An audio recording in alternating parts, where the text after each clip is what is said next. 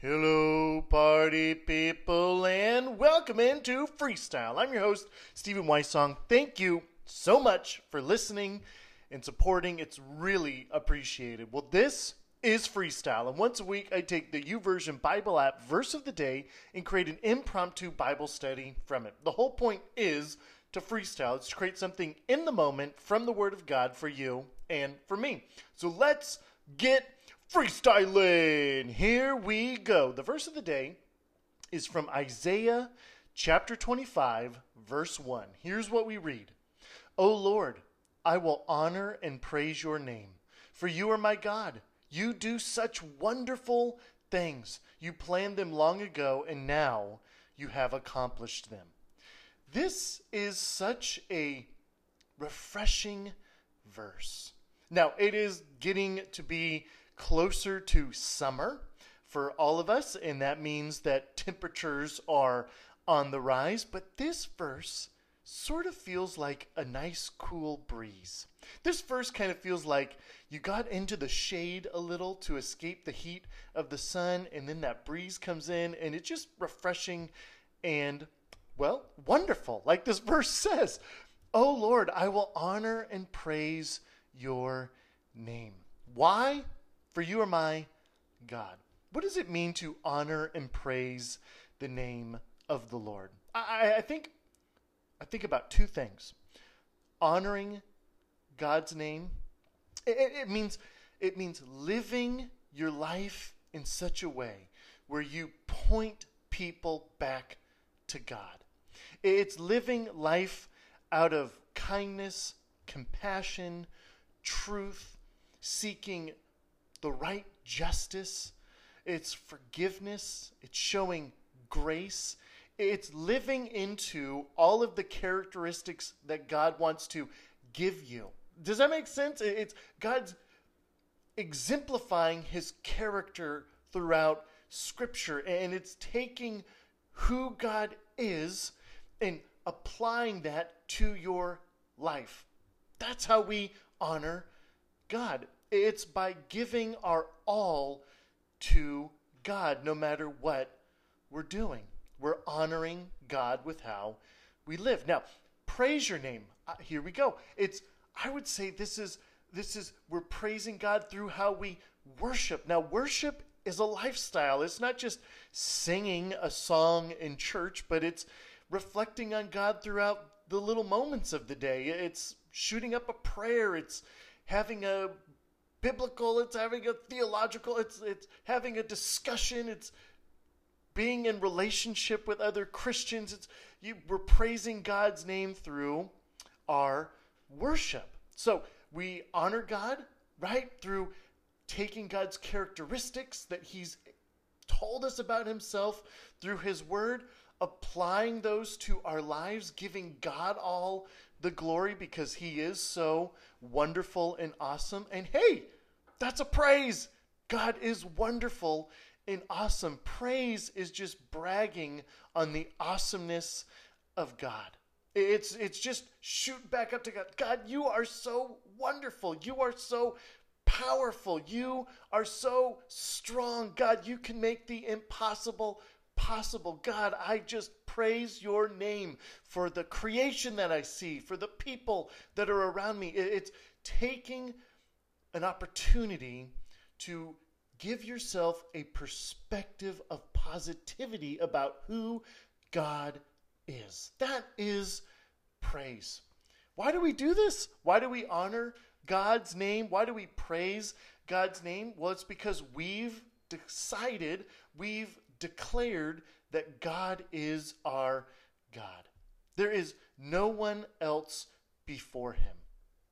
That is a big, bold statement that we make in our lives. It's the statement of faith.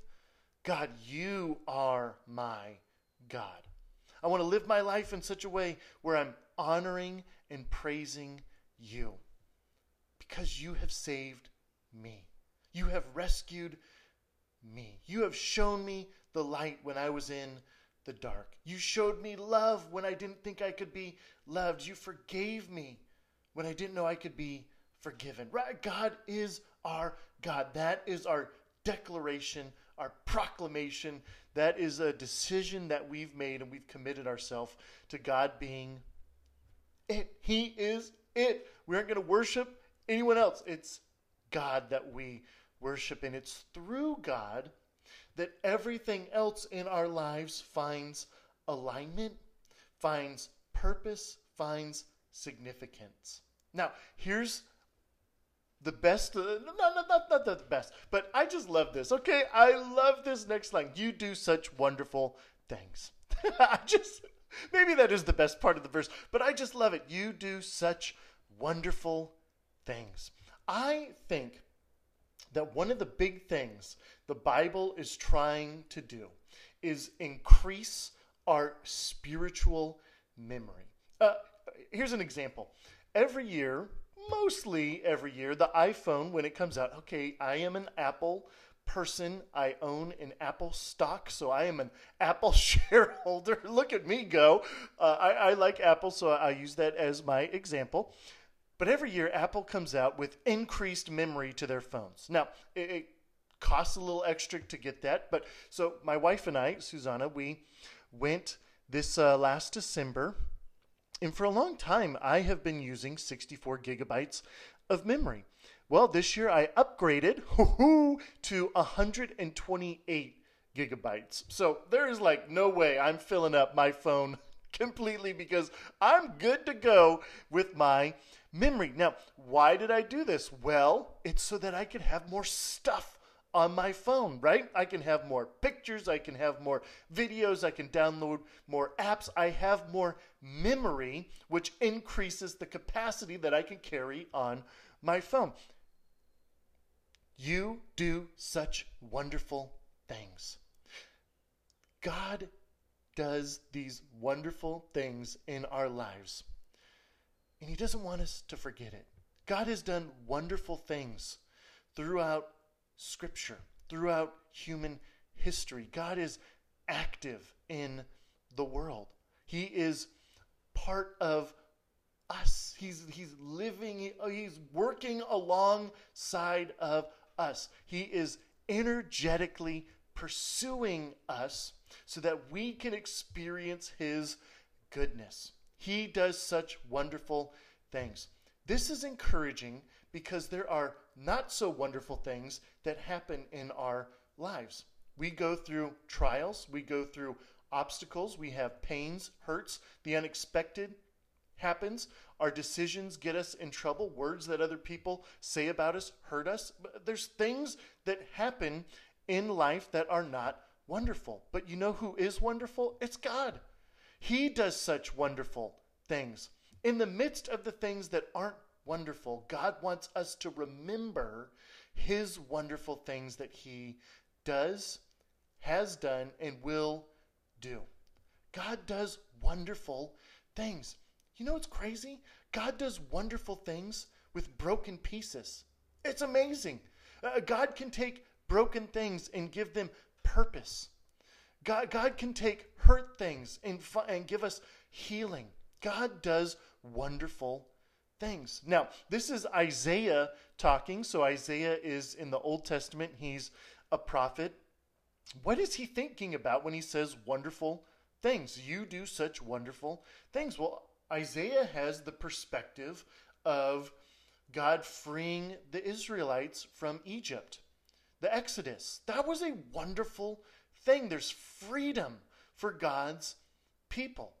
Maybe he's thinking about the wonderful things that God has done for the people when the poisonous snakes came in, and there was the serpent that was raised up. Moses raised up the bronze serpent, and people looked at it, and they were healed. Wow, that was a wonderful thing. Maybe what Isaiah has in mind is the wonderful promise that God made to Abraham, that his name, he would carry on, his name would be a huge nation. It would become a nation that would bless the world. And through the story and narrative of Scripture, Isaiah is able to see how God is working that promise out through the story.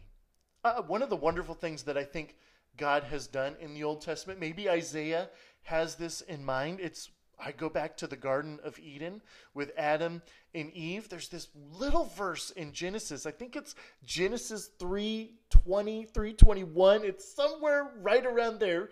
I don't have it in front of me right now, but it's right there.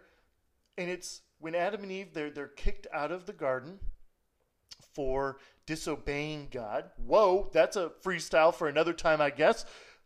But what the Bible says is that God clothed them, which means some scholars think that maybe God took a lamb or a goat, created a sacrifice, and used that wool to clothe Adam and Eve.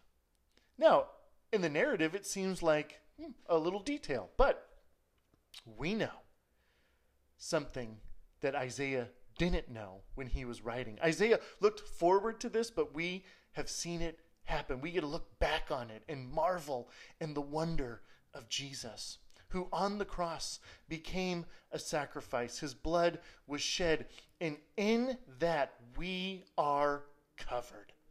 What a wonderful thing that is. Oh Lord, I will honor and praise your name, for you are my God. You do such wonderful things. God wants to increase your spiritual memory so that you can remember the wonderful things he does. God does wonderful things. I think about the song, You Make Beautiful Things, right? This sounds like that could be a line in that song. You do wonderful things. You make beautiful things. That's who our God is. One of the wonderful things that I think God does is he comforts us when we are going through hard times. God is there to comfort us in the midst of our troubles, just as much as he's trying to take our hand to lead us into places of joy because of his goodness. God does wonderful things. And if you're going through a not so wonderful situation, it's good to remember the wonderful things of God. It's good to remind yourself. It's good to have space in your memory to be able to pull up what God has done before, because surely God is working to deliver us still today. He is working. The last part of the verse says, you planned them long ago, and now you have accomplished them. I love that.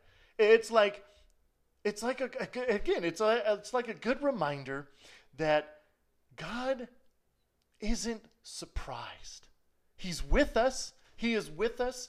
We have freedom to choose and make decisions, and that's a wonderful thing. But God has made promises, and he's fulfilled them. He has accomplished them. God's promises come true. He is faithful to his word. Really, what I think Isaiah is doing here in this verse is he is trying to get us to see the goodness of God's character.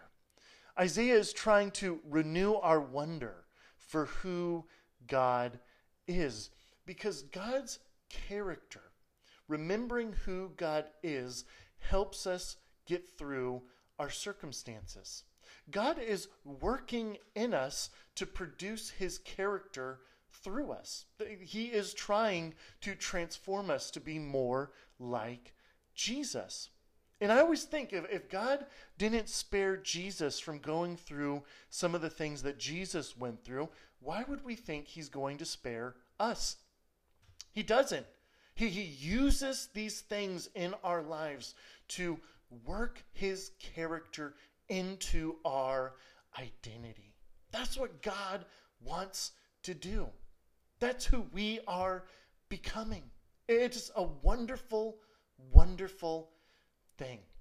So if you go through a tough time, know that you're not in alone. You're not in it alone. You're in good company. There is a huge list of humans that have come before you that have had to work out tough things, relying on the wonderful things God has done to get them through.